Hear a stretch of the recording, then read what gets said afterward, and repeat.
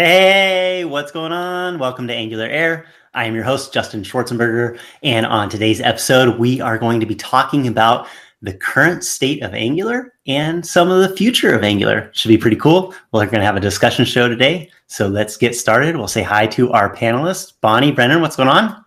I'm very excited about our guest today. I know I'm always excited, but this is one of my favorite people in the whole Angular community. He's super fun. I am very excited as well. Stephen Fluen's our guest. Stephen, how's it going? It's going amazing. It's a beautiful Wednesday in the office here today. Nice. And Stephen is a new father, which I find really exciting because I would imagine that Stephen and Stephanie would be really great parents, and it must be really fun to be a baby in your house. How's that going? We try to be good parents. He's about 6 months old now, and what I found is that every presentation I give, I end up showing pictures of him, which I mean, you have to. I feel bad inflicting that on people that don't care, but it's part of who I am right now, right? And you want to bring your whole self into everything you do. No, I think it's great. I can imagine that you would be a really great parent. And I mean, really half of it is you can't take yourself too seriously. And you're so good about you're very professional sometimes, but you have that silly side. And I think that's, and plus you're so nice. You're such a nice person that I think you'd be a great father. I would just assume. I definitely want to embrace the silly side of myself. So before we end this episode, Stephen, we're going to have to see a baby picture. I'm sorry. And you can blame it on me. I'll totally take the heat for that. I mean, we got to see the baby. Just for a second. Good. You just let me know when. All right. So apparently you come on Angular Air, you get some life advice, all that stuff. So it's all part of it, I guess, for sure. For sure. Yeah. Life advice for Angular advice. Both, right? Both. Yeah. That whole injecting in your family experience throughout everything, that's just going to continue on as they grow up. And yeah, it's always going to be there. It's pretty exciting to be a parent, I think. Wait till you have teenagers and then you get to give the people with newborns advice. I remember those days. Nice. All right, Stephen, do you want to tell our viewers who may not know you a little bit about yourself? Sure. So my name is Stephen Fluen. I lead developer relations on the Angular team. So generally that breaks down into helping developers and organizations be successful with Angular and reflecting the needs of the community onto the team. I do a whole bunch of really awesome things, or I get to do a bunch of awesome things as part of my job. So I lead our GDE program. I manage a lot of our enterprise relationships. I write blog posts and content and try and help developers really understand what we're doing and then also understand what the developers' needs are so that we can try and do better every day. Nice. Did you mention the YouTube channel? Which one? There's so many. Because you have a YouTube channel, and I don't watch it all the time, but I have gone on there sometimes. And there are very short, small little videos about Angular, and they're amazing because they're like quick little Angular tips. It's a really good channel. Yeah, it was youtube.com/demos with Angular. So it was this idea of every episode I was going to just build something and show off oh, this is how you do this. So I did one that was capacitor versus Cordova, or one was about how do I set up Angular on a Chromebook, all those sorts of things. I really like it because they're like little snacks, right? It's a very quick little episode, but and I feel like I know a lot about Angular, but I've learned a couple things. Don't let it go to your head, Stephen, but it is a really good channel. I like it a lot. I haven't filmed one since we had the kid because I don't have a quiet space anymore. It's okay with us if we don't mind if there's a baby in the background because the videos are really good. And I'm not just saying that because you're here. The videos are really good. So it's okay. We will forgive you if there's a baby noise in the background. You should keep making videos. Okay. I will try. Bonnie's just ready for you to put your whole family online and on the internet. So get back to work, Stephen. You are working. And I really do like that channel. I just because you're fun too. You're serious and you're teaching stuff, but there's a little silliness thrown in just when you don't expect it, which I really like that about you. Thank you. Okay, so what about what's the Angular team up to? Sure. So we were just at NGConf and Google I/O, so two really big conferences. So NGConf was out in Salt Lake City, was it 3 weeks ago now? And this was actually a really unique NGConf because we brought the whole team, not as speakers, but as attendees, which we haven't actually been able to do that before. So it was really, really awesome to engage with the community, sit on panels, talk to developers, all those sorts of things. And then a few of us were at I/O last week, which is not a Angular focused conference, but it's obviously a huge conference with very, very kind of wide reach. And so we were just giving updates and engaging with the community there too, which was a lot of fun. I personally love Google I/O. I've been going since like 2012, like long before I was working at Google, because I just love that conference. I've never been. I really want to go. And now I'm even more jealous. Thanks a lot. Are there any other Angular conferences coming up this year that the Angular team will be at? There's going to be a bunch. So we're going to have a team member at NG Malaysia. We're going to have a team member at Angular Connect. We're going to be at, I don't even know all the names of the events. We are developers over in Berlin. I could not, off the top of my head, even remember all the names. NG Atlanta too, early in 2020. I believe I heard Igor would be there. I could be wrong. Maybe Igor hasn't heard that yet. Igor, you heard it here first. Hope that's okay, Igor. Okay, so is version 8 is officially, so I know the GDEs got this email from you that we need to test because you do the release candidate and then you ask us to test it. I tested it, I broke it, but that was because I was trying to do like a simple update on like a really old Angular project. You didn't actually break version 8, you broke version 5. You can count on me as your problem child, right? If I'm going to do anything, I'm going to break it. But so basically, if you're updating from anything above 6, this should be from what we've seen from the GDEs and from everybody because when we went from 6 to 7, it was like easy, like too easy. Yeah, so we a long time ago now, I think it was in version 5, we did this big effort to make schematics a core part of the update process, so that instead of having to go through and make a bunch of changes for anything that we changed behind the scenes, we want to actually take responsibility for updating your code for you. And we've actually been really successful with that with the last 2-3 releases, and we're expecting to be even more successful with that this time. So we have this ng update command, which comes from our CLI. And so you just basically run ng update, and we move you to the latest version. And then what we do is we transform your code to update to any of the best practices. And so in version 8, there's a few things that we do. One of those is, for example, if you're using Angular Material, we changed where we recommend people import from. So it used to be you import from @angular/material, but now due to some problems with ecosystem bundling tools where we saw that code sizes were too big, we now do more kind of component level imports. So you'll import like Matt Button from @angular/material/Matt Button. But the nice thing is we do that for you. So we made this change. We're going to follow our deprecation plan. Like the old way will still work, but because this is the new best practice, we're just keeping everyone up to date automatically. So I know. So recently, right? It seems that this is getting easier and easier because I really feel like the Angular team is like, don't even get me started on Ivy, right? I feel like the Angular team is doing so much of this work for us and working so hard to make it backward compatible. Because the first time when I started hearing about, and I came from like Angular like 1.3, right? So for anybody else who's come from that far back, when we first heard you're going to run a command line to update, we're like we don't believe you, because we know the pain involved in that. And I think in the beginning, and even really going from 5 to, well, obviously going from 1 to 2 was the most pain, and then going from 2, there wasn't 3. We skipped right over 3 to make sure y'all were paying attention. But going from 2 to 4, and then so each update gets like more and more easy. And so really the last one that I think required any work on our part was 6, because then from 6 you got that CLI, you got the schematics and the update command. And so now basically, hopefully it's like getting ridiculously easy. And I only say that, because you're Stephen Fluin, but for anybody watching who doesn't know, like when I first heard about this whole, CLI update command, I was pretty skeptical, honestly. So if you're skeptical and you're watching this, it really is that easy unless if you've been keeping up with it, right, it's super, super easy. If you have an old Angular project that has not been updated since like version 4, then, you could be like me and just completely break it. What do you mean, Stephen, we can't go straight from 4 to 8? What's wrong with you people? But if you are keeping up with it, it really is getting just easier and easier to run these. If you run one simple command, you really do like go into the code. Like you'll go into my code base when I run update and change everything so that it's the latest.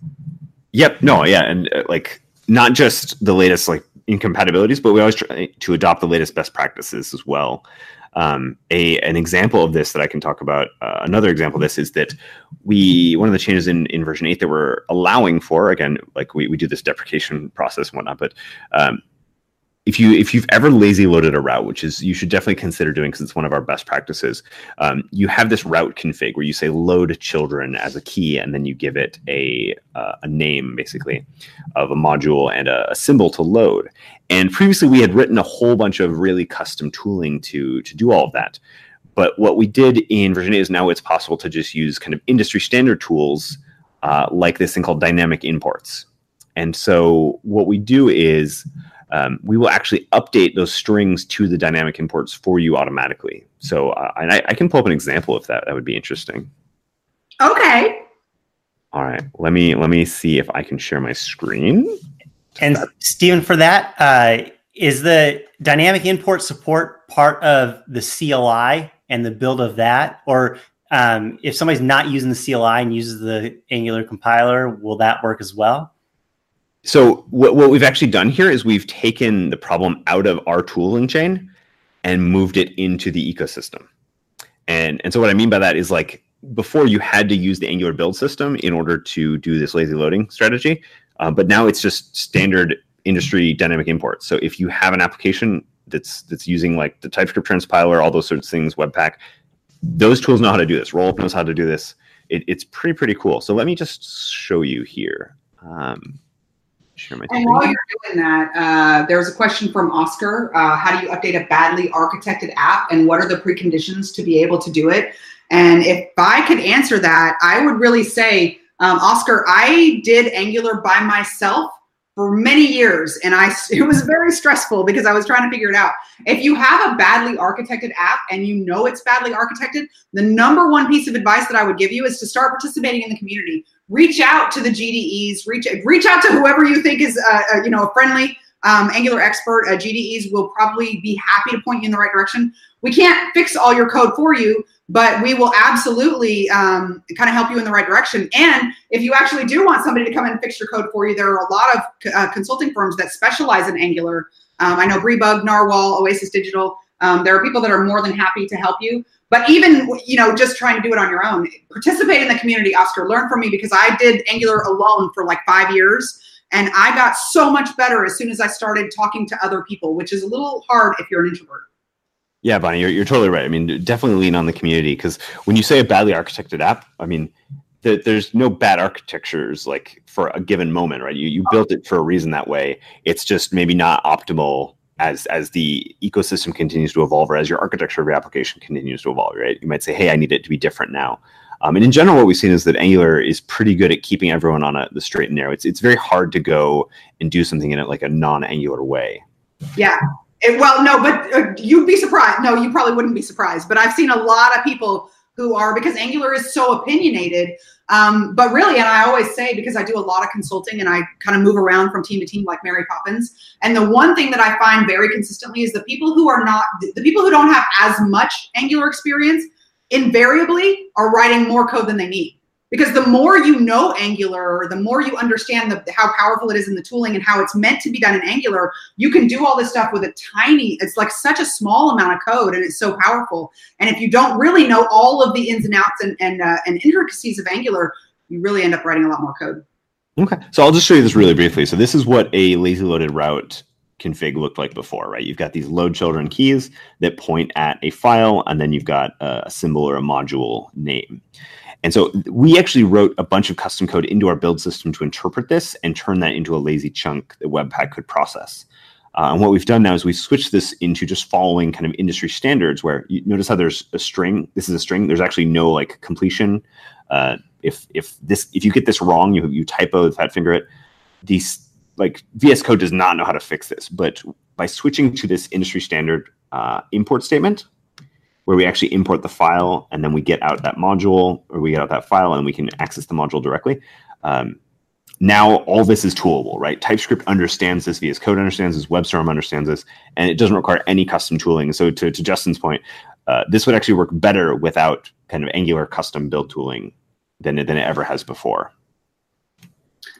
And Lars Jeppesen says the weekly meeting notes have not been updated in a while, and he's checking them every day. And Lars, Steven just had a baby, man. So, we haven't actually had it because of NGConf. So two things: we moved our team meeting to every other week, so you're going to see a lot fewer of those. And then because of NGConf, we actually skipped a week or two. So we'll be back at those with next week. So this is a really good example, which leads into another question, because you're showing us like one specific thing that's changed in Angular version 8, right? And we don't even have to worry about it because it's just going to fix everything for us, which is great. But going forward, we still need to, keep up with the latest syntax. So there is a change log somewhere, right? Yes. Where? There's a couple change logs. So obviously you can go read the entire change log. Let me just pull it up here. So if you github.com Angular, you will actually see the entire change log. So this is every change that we make to Angular. I would recommend to most developers, this is not going to be the most useful thing for you, although for a lot of developers it is, right? Like knowing every single PR, every single commit to the repo, this can be very interesting. What I would actually recommend most developers look at to understand the differences between like major versions is either our blog, so blog.angular.io. Yeah, because I had a great article when 7 came out about exactly like what we needed. Yes, exactly. Yep. We're always trying to make these posts better and better and better, and really cover not just what's in it, but what does it mean for me as a developer. You're doing a great job, because this particular blog post was one of my favorites. It's so, like, first of all, I was really excited about what was in it, but it was so easy to follow. Awesome. Glad to hear that. And I like. And don't let it go to your head, Stephen, right? Because I'm a big fan. But one of the things that I like is, so you're sending out, like before you release a new version, you go to the GDEs and say, hey, everybody test this version. And especially because like the update is, going and changing our code, it seems like it would be so easy for that to get messed up, right? But the thing that I like is that you actually hold us accountable. Guys, he asked everybody to test this, and I didn't answer his email because I was busy with other stuff, right? And he actually followed up and was like, hey, we really want to get all of this feedback. So he's holding us accountable to say, did you actually try it? Did you actually break it? Like, we actually do want to know before we release this. And I think that's so great that you guys are going, like, actually trying to go out of your way to make sure that everything's going to work for every user. Yeah, I would say we have really, really good test coverage of Angular. So I mean, the first line of defense for us is actually Google. So we have over 1,000 projects at Google that are using Angular.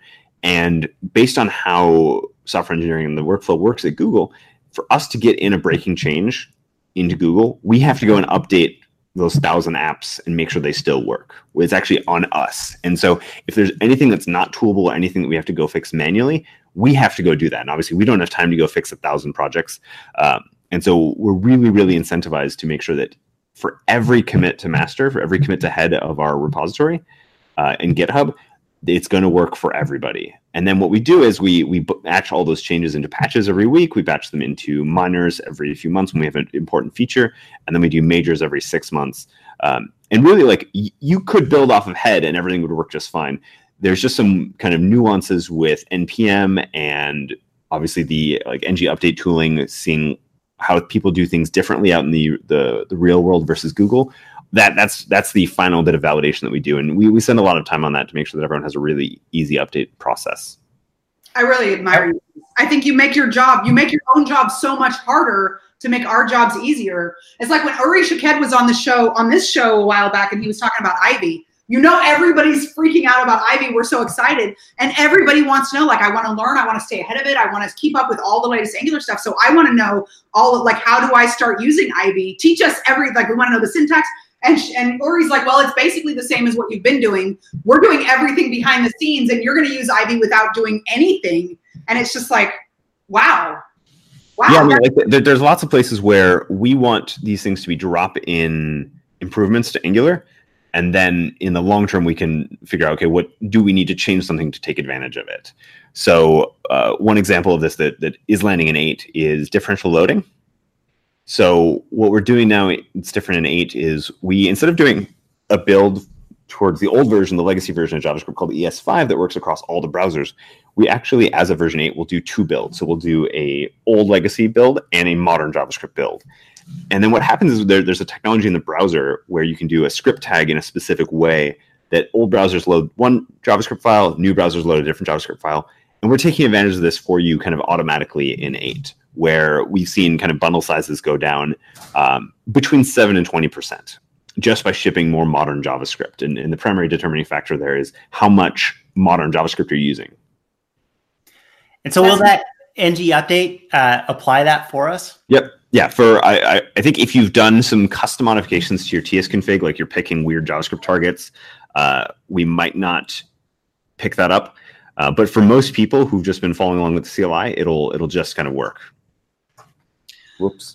And so to be clear kind of on that, the idea is that our, index.html file, it's going to have these tags in it that are going to be the same for both of those deployments depending on the browser, right? So we're having the one commit, one code file for that. And now, that's going to support, depending on who hits it with what browser, right? Exactly. Yep. Very cool. I wanted to read a couple more things on the update real quick to address that question as well. If we have a complex app or complex data structure or app structure, we run the ng update. It gives us that change, for our Git. So we still have that ability to look over that and identify, what it changed and make decisions. It's not just going to commit all that. So you have this kind of safety net there. But then we also have the fact that we're using TypeScript, right? So that makes that whole process from the Angular team, that development of that tooling to do the update and those schematics, able to identify stuff more confidently, right, in our apps. Yeah, and I mean, it's only because of TypeScript that we're actually able to do this at all. That's cool.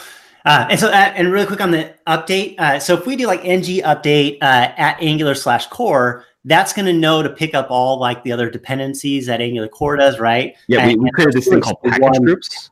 So if you look in our like package JSON of any of our packages, we've basically said all these things need to be kept in lockstep. And so if you update one, it's going to go update all of the others in the package group, as well as any of the peer dependencies. So it'll update TypeScript, it'll update all of RxJS, all those sorts of things.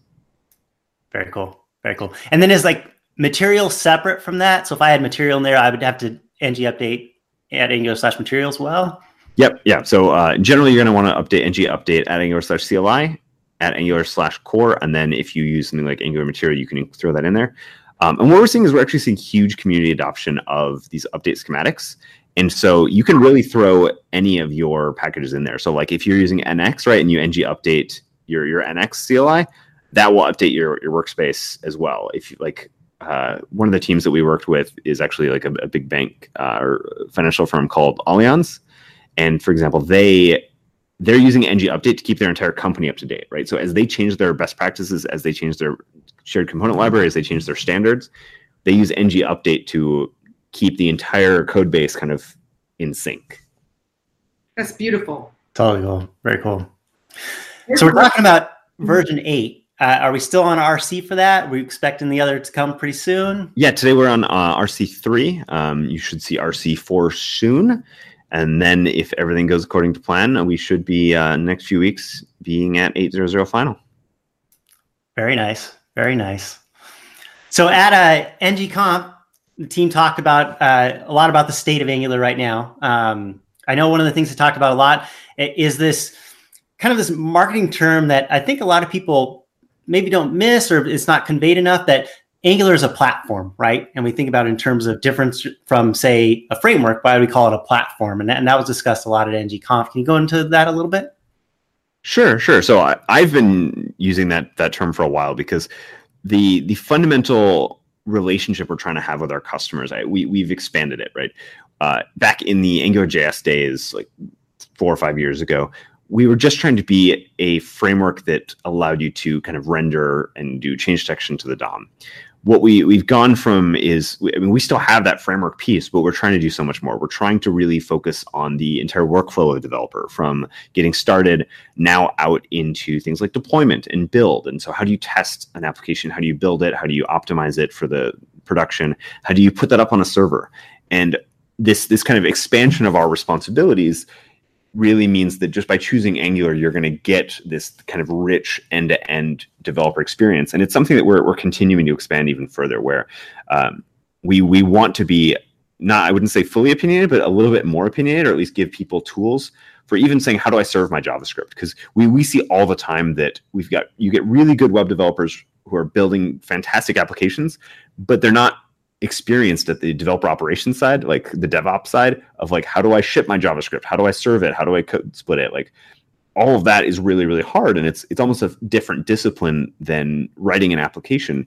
And so in our minds, if we can help developers with those other pieces, we're going to make them more successful. And so I'm really excited about a bunch of kind of innovations that are coming down the pipeline. One in particular that I want to call out from the community is a project called Nest.js, where I really love it because what they've done is that they've built a framework that looks very much like Angular, but for the backend, for building services, for building microservices, where on top of Express, on top of Node, using TypeScript, you can build out like modules and controllers that instead of being a front-end user interface component, it's a service, right? So that you can call via an API. And they just built in schematics that both wrap Angular Universal. So if you want to do server-side rendering of your Angular application, but also kind of this idea of code shared projects where I can take an Angular app and I can, in a single command, add a backend to that app, right? And so that in a single npm run serve command or yarn serve command, I can be spinning up both my backend API and my front end using server-side rendering, all hosted from the same domain, from the same repo. And that's like a magical moment for me, I think, because it makes it much, much easier, much more possible to be building these very, very rich experiences where a lot of times in the past you have to say, okay, well, let me go figure out how to build a back end. Let me go figure out how to build a front end. And if we can just give you all these things kind of in a single package, that's much more powerful. And that's Nest? Nest.js, yep. As a back end for front end developers? It's a I would call it maybe a services framework. So if you wanted to build out an API. I've been ignored. I thought it was for unit testing this whole time. I needed it. Now I got to go learn Nest.js right now. Yeah, it's pretty cool. And like, so they have an ng-add schematic. So you just run, so if you take any Angular application and run ng-add at nest.js/ng-universal, it will build a server folder for you and give you an API like prefix so that when you access your application, normally it's just an Angular app, but when you go access /API, it's going to hit any of your API layers. And that's where you can call out to SQL servers. You can run NoSQL. You can whatever you want. You can proxy things. You can build long-lived processes. You can transcode video. Anything you could normally do on a server, you could do there. Okay, I really see. We could just ask you questions all day, Stephen, because there's so much stuff in your brain, and I want to ask you all the questions. But I want to circle around and I know that you have a lot of stuff that you want to cover, so I don't want to drag you off course. But there was a really good question in the YouTube chat. And there's a couple, so if we just run through them really fast, can we ask you, and then we'll get back on what you want to. Is that okay? Yeah, lightning round sounds fantastic. Actually asked, which was a very good question for me. Any plans on making providers array work with lazy loaded modules instead of making all those services provided in? That's a very good question. So let me make sure I understand. So a providers array in a lazy loaded module should. Provider, can you lazy load services? Because I struggle with this. Yes, you absolutely should be able to lazy load services. And this is actually one place that is very interesting because we tried to make services easier by having this whole provided in root thing. But if you want to lazy load them, obviously you can't provide them in root. So you would have to provide them in your lazy loaded module, or you add them to the providers array in the lazy load module. So lazy loading services 100% works. I do this in every application. So for example, my standard pattern is my homepage basically loads nothing. And then I'll have like an admin route that will load like all of my rich interactive like services that know how to post data back, how to manage data, how to validate it, all those sorts of things. I only load those in my admin route because admins are willing to pay the bundle size, but I don't want my visitors to pay that. So that absolutely is a core part of Angular. Okay, so you can lazy load services, absolutely, and I have done it, but it was a little tricky. Do you think you could maybe one of these days make one of those little YouTube videos for us on just a simple example of how to lazy load services? Because we would love that. Sure, absolutely. We'll move on to the next question, because I think it is, obviously it's possible, but it's not for beginners, maybe. Okay, so Constantine wants to know if you could indicate somewhere that Angular CDK is not Angular material. Maybe some people, and I think that's out there, so maybe that's just good feedback for you that we need more documentation for that. But also, Thomas is asking a lot of good questions. Are you going to ditch Webpack when Bazel? Like, I would love to talk about Bazel, but I don't even know if we have time for that today. So I'll try and address the two things. So CDK and Material are from the same team, but different. One way to think about it is we want every Angular developer to be using the CDK if that has a tool that they need. We don't want every developer to use Angular Material. Angular Material for us is a really good manifestation of the material design philosophy from Google, but it's critical to us that is not the only option. We want other people, we want other component libraries to be successful because there are many, many design aesthetics, and you should be picking the one that's right for you and that has the features and capabilities you need.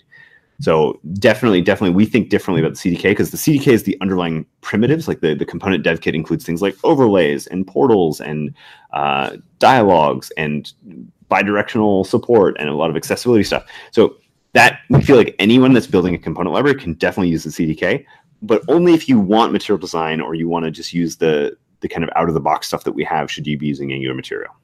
If Angular Material was the only component library out there, we would have failed. It is. I love it. It's really great. So we have Lars Jeppesen, who is one of our Angular GDEs, in the chat answering some of the other questions so that you can get back on track. Sorry, Justin. Oh, so I will just briefly. So, you asked another question though. You asked, are we going to ditch Webpack? And the answer is no. We have no plans. We do not want to ditch Webpack. Webpack it does a lot of different things, right? So it has plugins, it has builders, it's got bundlers. Like it's trying to do a lot of different things, and all of our efforts around Bazel are around exploring, can we handle the build better and make the build more incremental so that you can separate the TypeScript transpilation from the Angular compilation, from the Sass compilation, separating all these things out as individual pieces that can be written to disk and not rerun every time the application is built. But even with our Bazel, even with like our most like advanced implementation of Bazel, we're still using Webpack under the hood, right? We still are relying on Webpack for doing the bundling, for giving developers the lazy loaded chunks, those sorts of features that they expect. I feel like we could never outgrow Webpack because it would be like saying goodbye to Sean Larkin, and he's the nicest person. He's like the nicest human in the world, and we love. Well, not really, because I'm sure he's doing really cool more stuff new. I don't even know what he's been up to lately, but he's such a good human. Okay, so Justin, I'm sorry I dragged Steven. It was the YouTuber's fault, really. It wasn't. No, YouTube. We're getting answers. So we're talking about Bazel. So maybe we could talk a little bit about the enterprise experience for Angular. Yeah, I know you mentioned some stuff on that at NGConf and some experiences and things learned. What's kind of, can you give us an update of status of that? And I think kind of the whole platform part, as you were talking about earlier, kind of plays into that. The fact that, I know a lot of times in the enterprise, companies will look for, hey, give me the solution from the one provider that does all these things, so I don't have to worry about that sort of thing. So I don't think it's a secret that we're very, very popular for building large applications from large teams, right? Like that hits one of our sweet spots really, really well in terms of our opinionation, in terms of our kind of end-to-end approach to how we do these sorts of things. And so one of the talks we gave at NGConf that was about Angular for Enterprise, where we tried to summarize some of the biggest questions that we get about Angular on teams where maybe you have 100 developers building the same app, which kind of fundamentally looks a little bit different than a team of 8 or 9 people. And so we talked about kind of how to do performant builds. We talked about how to just think about Angular and some of the features in it just a little bit differently. I mean, we want to solve the problem for everyone. We want a one-person team, a junior developer to be able to use Angular. We want a giant enterprise with thousands of developers to be able to use Angular. But I think at the same time, acknowledging that they're different can help. I believe enterprise is really where Angular shines, because Angular is, I mean, and I think your mileage may vary, but in my opinion, there have been some other libraries that have popped up that are really easy and that kind of live in the same space and do the same thing. But Angular is so powerful. And it's like back in the day, like learning MS Paint versus learning Photoshop. Photoshop is a lot harder to learn. but it's so powerful. And I think that's really, I mean, when you get into an enterprise, and maybe even if you don't have an enterprise company, but you think you might someday, go ahead and start with Angular now, because when you grow and when you scale, then you'll be happy. I mean, that's definitely one of our sweet spots today. Although I was talking even earlier this week to a startup accelerator who's working with something like 60 or 70 different startups. And they said that they always recommend and use Angular because the opinionated style means that they don't have to figure out a bunch of things just to get started with a project, right? You don't have to go hire a full-time CTO for a month to design your ultimate architecture, right? You can just kind of rely on Angular, and it's going to, especially if you know Angular, it's going to get you there very, very fast. They even use it for things like prototyping because they can spin up a back end and a front end that renders some cool data to the screen and visualizes some idea so quickly. It's interesting that you mentioned prototyping, because I think back in the day to AngularJS and its origination, and I believe that it was designed to do that, to help prototyping and give functionality, right? And that's kind of the birth of it. Yeah, so I mean, we definitely have, I would say that the skill set of prototypers has changed a little bit. So in the AngularJS days, what we saw is a lot of people knew HTML, and they wanted to get access to the superpowers that JavaScript gives you. And AngularJS filled that need. Now with Angular, we're more well positioned for prototypers that maybe know more JavaScript, and like that they're still heavily focused on the HTML, but they've learned a little bit from their AngularJS days and from the desire to create more functional and interactive experiences. And those folks definitely kind of gravitate to Angular as well.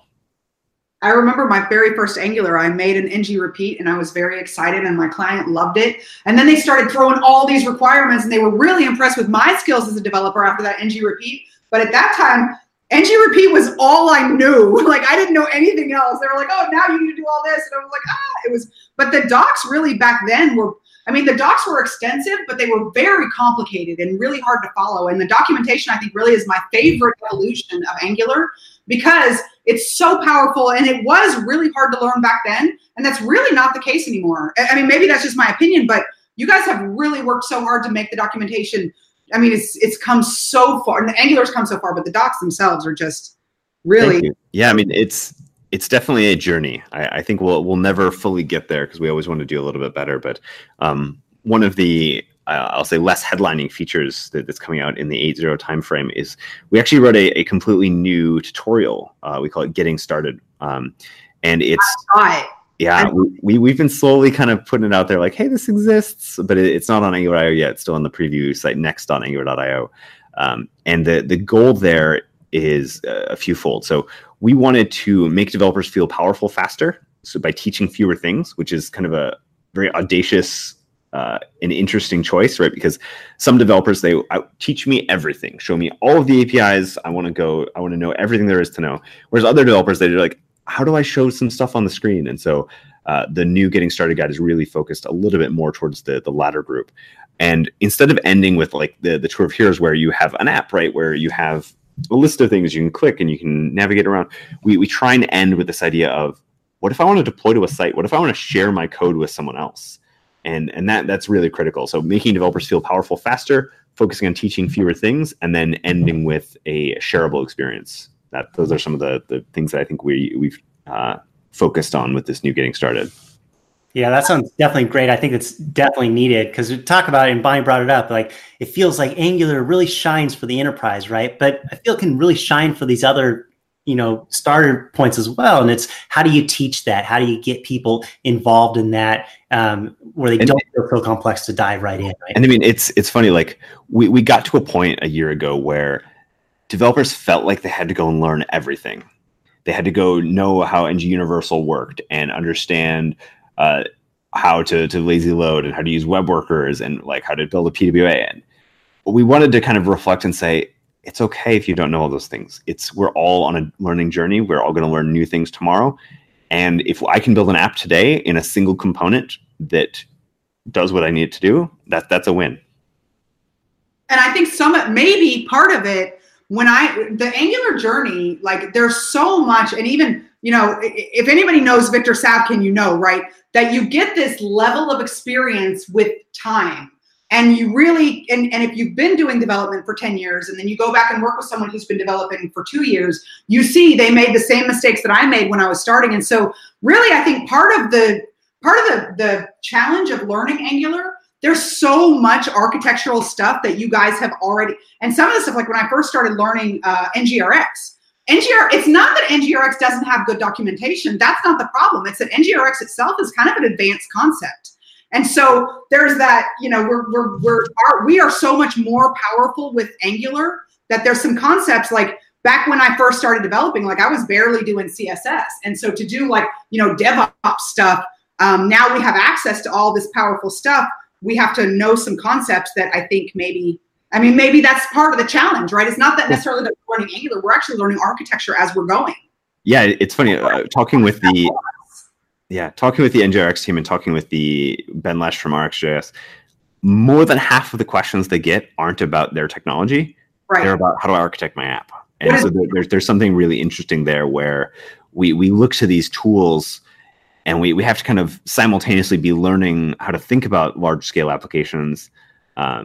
Because kind of no matter what technology you're using, you have to be thinking about, okay, when should I be loading things? How do we manage communication across my app? Like, you have to think about those problems independent of any specific technology that's trying to enable you to do those things. Absolutely. It's a little challenging, but I think really because the whole Angular team, you and Igor and Brad, and you guys have such high standards for yourselves that I think it's easy to really take for advantage. Like it's easy to take for granted how easy our job has been over the last couple of years. I don't know if I'm saying what I'm trying to say is that you guys are doing a great job, and it's just it's like it gets so much easier. The easier it is, the more we feel like we could just be demanding. Do you ever go back to the Angular team with new features that the community is asking you for, and they just start crying? Do you ever do that? I've never seen any tears, but yeah, no, I mean, we're constantly figuring out, hey, someone in the community built this. How do we take advantage of that? How do we work together with the community to bring that into Angular to make that available and popular by everybody? So, I mean, this is you'll note that in almost every release, a bunch of our capabilities that we're shipping are coming from the community. So that is so essential and so core to who we are. Yeah. And there's another question from Constantine that I think is really good for this discussion, because Constantine said the problem about the tutorials are these examples are too simple. So you should say that there is just a simple example and not best practices. But Constantine, here's the thing. I'll say the same thing to you that I said to Oscar earlier. So when you get beyond the simple examples that they're providing in the standard docs, and those are too simple for you, and you're trying to do something that's just really not covered in a tutorial, you are no longer a beginner. You are now a power user, and that's when you really start to participate in the community. Because if the beginner tutorials that you find are not sufficient enough, then you're basically at the level where you need to start helping us write the tutorials and participating and be a part of that conversation. Yeah, every developer needs something different. And so someone, I just on Twitter this morning, someone said, hey, even if you find a blog post that answers the question that you were going to answer, maybe you should still write another blog post, because everyone has different learning styles. Everyone has different needs. If we put a really big complex example onto our homepage, that would confuse a lot of developers, right? That would confuse junior developers, confuse developers that are already getting started with Angular. And so anytime there's an opportunity for the community to help with that or to contribute back, hey, here's my giant app and here's what I figured out. We love that. I mean, real world Angular, I think that from the StackBlitz folks, that's a really great example of more of a scaled application. But I think it's something we could do a better job of too. Yeah. But I think you have a really good point that it's intimidating when there's so much complicated stuff going on. But Constantine, another thing that I would mention is if you have a kind of a more complicated thing that you're looking for help with, if you can recreate the problem that you're having in StackBlitz and then even tweet that out, tag us, you will get some help.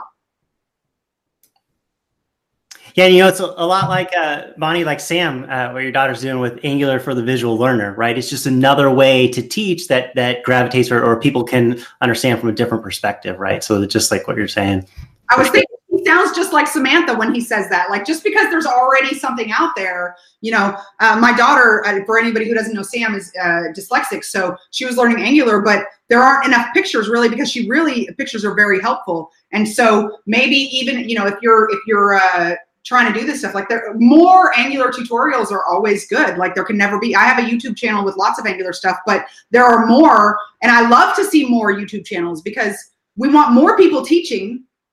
And I think that's really why, like, I get so many comments that the Angular community is such a warm community. And I really think a lot of that is the attitude that comes from the Angular team, because especially between 1 and 2, y'all know there was some backlash there, but the Angular team handled that with so much class, because in my opinion, right, I think that they really try so hard to make everybody happy and listen to everybody and like Angular belongs to all of us.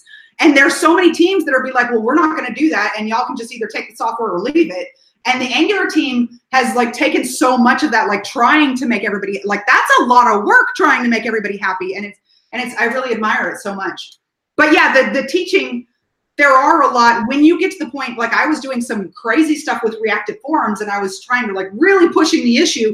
And I got to the point where none of the tutorials out there were doing what I was trying to do. And at that point, like you need to participate in the community. Tweet us, talk to us, Because I mean, even if you're wrong, even if you're not an expert, and you write a little, hey, this is what I did, how you can get feedback on that, right? Like, someone else is going to step up and help you with that too. And so I'm not officially on the Angular team. So I'm going to say this, and Stephen, you correct me if I'm wrong. If you're not getting feedback, there's a couple things you could try. Number one, be nice. First of all, obviously, right? Be nice. Instead of saying, oh, your code doesn't work, say, well, I'm trying to implement this and I need some help. But number two, really the best thing that I could say is if you're just a regular developer and you're trying to reach out and you don't know any of these people, the number one thing I probably would say is try to recreate it in a Stack Blitz. Help us help you. Because if you're just saying it doesn't work, you're not giving us enough information. And if you actually want somebody to help you troubleshoot your code, you're going to have to give them as much information as possible. And so maybe if you could do it in a Stack Blitz, and also remember the most important thing, be nice if you're asking for help, because the Angular community is so nice. I mean, these people are wonderful. Not just the Angular team, but people will help you. Definitely. All right, Stephen, I got a question for you. All right. Okay. So it seems like, we're in this world now where we've been doing web development for a long time, right? And now all of a sudden it feels like every website is an app, right? And especially when we're in the Angular world, you feel like I'm building a web app, right? But what if I want like it to be like what we used to consider like a website, right? Like a content site or something like that.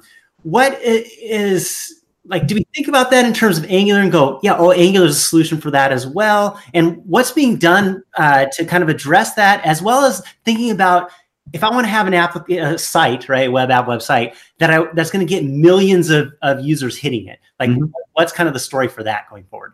Sure. So you're touching on something that's a really interesting discussion that I've had kind of many times, and there's some varying opinions on it. So my opinion is that there is obviously a spectrum between website and web app. So for some given definition of those things, but I would say almost immediately for any website, you start wanting a content management system. You start wanting a login button. You want comments. You want like the rotten at this point, Stephen. What's that? And I want at this point, and I want scoped CSS that I get with Angular.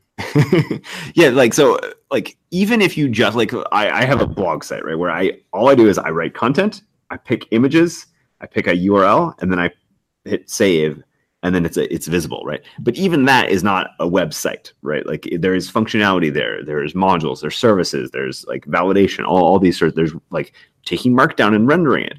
All this functionality and quickly ends up becoming an app. But this is something we're thinking about, is because if you are serving out to billions of users, maybe unauthenticated content where maybe we don't have to run the code in order to render it, which is kind of a crazy idea. That's where we get into solutions like Angular Universal, which was actually originally built by the folks over at Forbes. Then we brought it into Angular, and now lots and lots of people use it. other thing that we're thinking about is how can we lean into this? And so we talked about this a little bit at I/O. Like we don't have like code you can go try today, but we are experimenting a lot with combining things like Angular elements and lazy loading at the component level with kind of shallow hydration of components. So imagine if you had a server. So again, we'd have to be opinionated about the server. You had a server that would give you static HTML, so the browser could load that very, very quickly without having to load any of the functionality.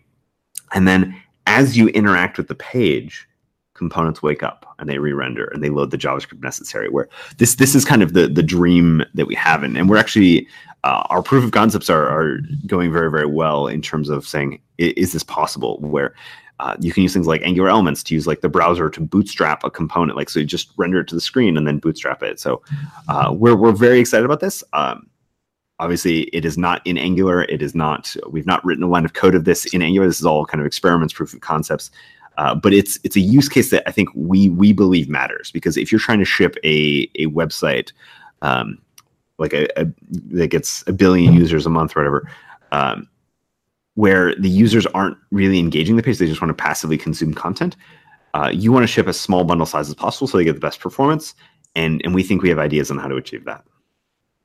I feel like Rob Wormald is somewhere just coming up with, like, he's just sitting back there going, what is completely impossible? Let's try to do it for fun. Like, and that's how this comes out. Like, I feel like it's just like he just gets bored and just tries to come up with something that can't be done. Yeah, no, I mean, in particular, I think he and Vikram and Mishko are all really doing some deep thinking and experimenting in this space right now. I think what's really compelling about that, there's a lot of things, right? But the fact that like us as developers, it's nice to be able to kind of stick with one tool set, right? That you learn really well. You learn Angular really well. It's like, I want to kind of Angular all the things, right? I got a new content site that I want to have. Can I just build it in Angular? Well, so that solution would be awesome. Yes. And now that it's all like, do you have to opt into that? Can we automatically do that for all your components? Like those are all the big questions that we don't know the answers to yet. Right.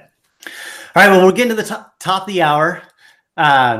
Any last things that you talked about some exciting stuff, but is there any other exciting things in the future that you might be planning, the Angular team might be planning that we can get excited about? Well, I think the future, let's say medium term, so the next year or so, I think getting developers over to Ivy is going to be a big enabler. So pretty soon we're going to be pushing developers into doing the opt-in preview. Don't tell anybody. You can actually do it today, right? Like we actually have instructions on the website, but we're not pushing people into it yet because we still feel like we have a couple things to fix immediately. But that's coming very, very soon. Getting compatibility right, getting bundle sizes down where we can take advantage of the kind of better fundamentals of Ivy, and that enables this whole new generation of like consumer lazy loaded shallow hydration. Like it enables so many great ideas that's where we're so excited. Not even about Ivy. We're excited about the things that Ivy makes possible, because Ivy, where we almost entirely focused on compatibility, right? How can we take all of the code that you run today and make it work with better fundamentals? And then after that, it's like, what do we do to take advantage of all this? This is great. Can I add, okay, one more, because I know we're out of time, but there are a bunch more questions. So we had Ed Home Lim just came in, joined us a little bit late and had a lot of very specific questions. And I was telling him, if and I was like, Steven knows everything, but we don't have time, right? So that would be the last question. Where do they go if they have specific questions that we do not have time for on Angular Air? Can they just like tag you on Twitter? That's probably not ideal for you. You can tag me on Twitter. Probably not ideal. I would maybe for that sort of kind of general conversations, Gitter would be a place that I might recommend people. So I think it's like gitter.im /Angular/Angular. It's a chat room for the Angular repo. Awesome. And there are people usually, because if you go into the gitter.im and you can just like Google Angular Gitter and you'll find the link there. Like sometimes the Angular people, actually people who know Angular hang out in there, but also sometimes the other users could actually help you. And I have, when I first started hanging out in there, like other developers would answer my questions until they got hard enough. But if your question is so hard that the other developers can't answer, that's a good problem for you to have. And then, I mean, we are all online. So, I mean, Twitter is an okay place to just shout out your question and somebody will probably help you. Yep. Awesome. All right. Well, any picks or anything that anyone wants to plug before we wrap up? NG Vikings is coming up. I'm very excited about NG Vikings, which is right around the corner. All right, cool. And I'm also very excited about Angular Denver, which is in Colorado, which Justin's going to be at. I'm excited because you weren't there last year and you'll be there. So I'm excited about that. And I believe that tickets are still available for Angular Denver, which is like, what, a month? It's August 15th. August 1st and 2nd, I think. August, y'all, I swear. I don't know. Jesse's going to kill me. But tickets are still available. I'll be there. Justin will be there. A lot of cool people. Awesome. Hey, speaking of cool people, who's on next week? Justin? We got Thomas Burleson coming on. He's going to talk about the facade pattern. So, I love the facade pattern. Yeah, it should be good. I will be there. No, I'll be at Vikings. Yeah, I'll watch schedule that too. Get it done. No. All right, Stephen. Thanks a ton for sharing your time and coming on. Really appreciate it. Thank you. Yeah, thank you so much for having me. All right. Everybody have a good one, and we will catch you next time. See ya. Yeah.